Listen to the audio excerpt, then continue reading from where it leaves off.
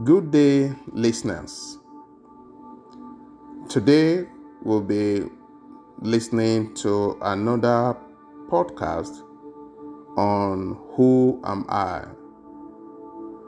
Who Am I podcast is for dreamers, achievers, and explorers.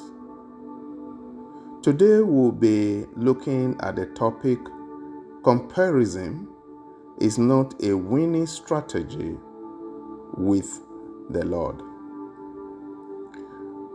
A lot of us compare ourselves to others. We want what the others have.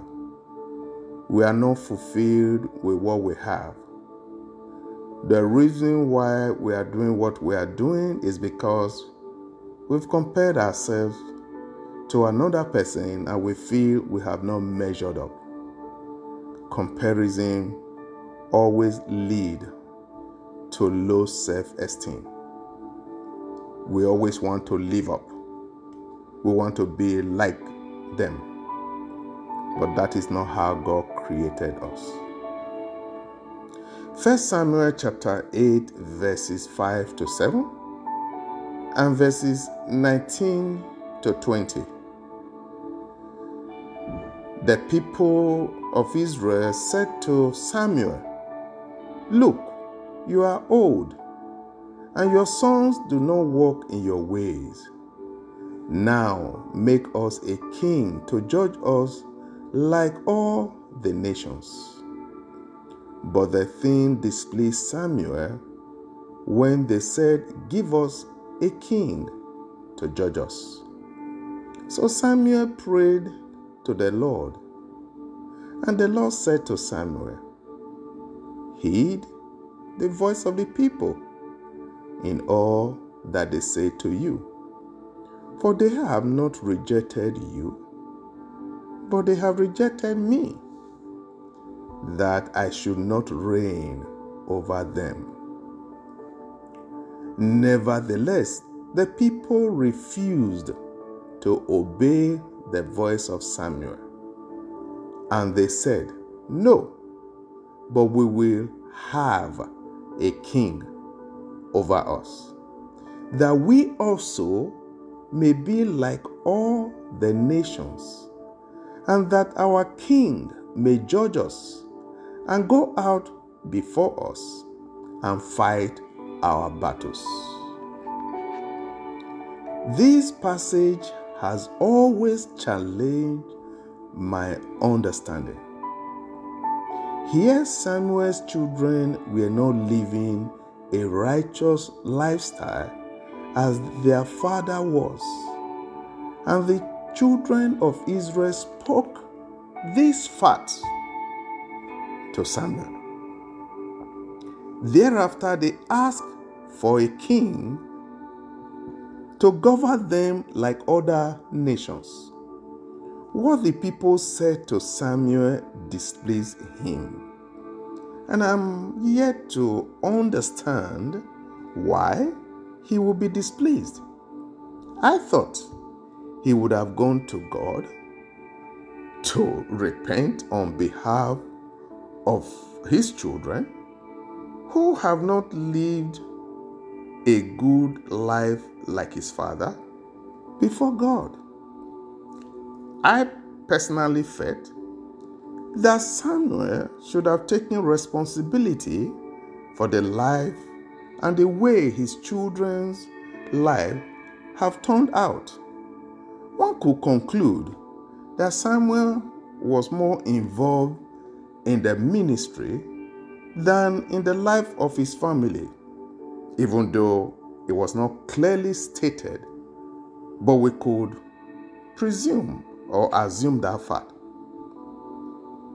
We don't even get to know Samuel's wife's name. I was very surprised when I read that God told Samuel that he was also displeased and that the children of Israel did not reject Samuel, but had rejected his reign over them. This startled me because I thought God will say to Samuel, "You have failed me by not raising your family in the way of the Lord, in the way you have lived." At least God revealed what actions he was going to carry out in Sodom and Gomorrah to Abraham, because God believed that Abraham would raise his family in the fear and nurture of the Lord.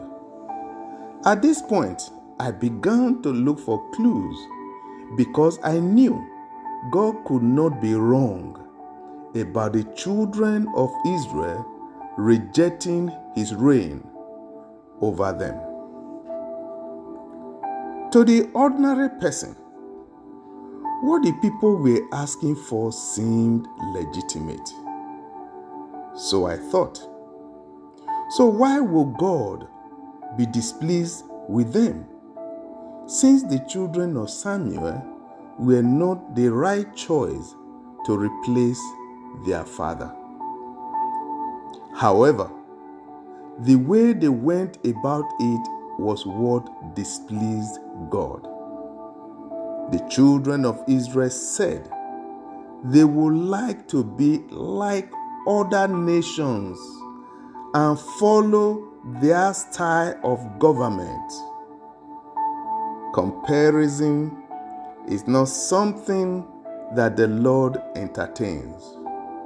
Comparison, envy, bitterness, and offenses are some of the things that displease the Lord.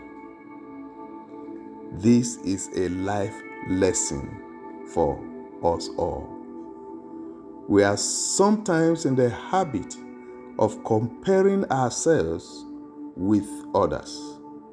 We compare the shoes others are wearing with our shoes. We compare the behavior of our children with others. We compare houses.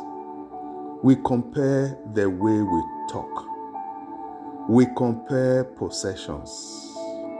Life is not about comparison.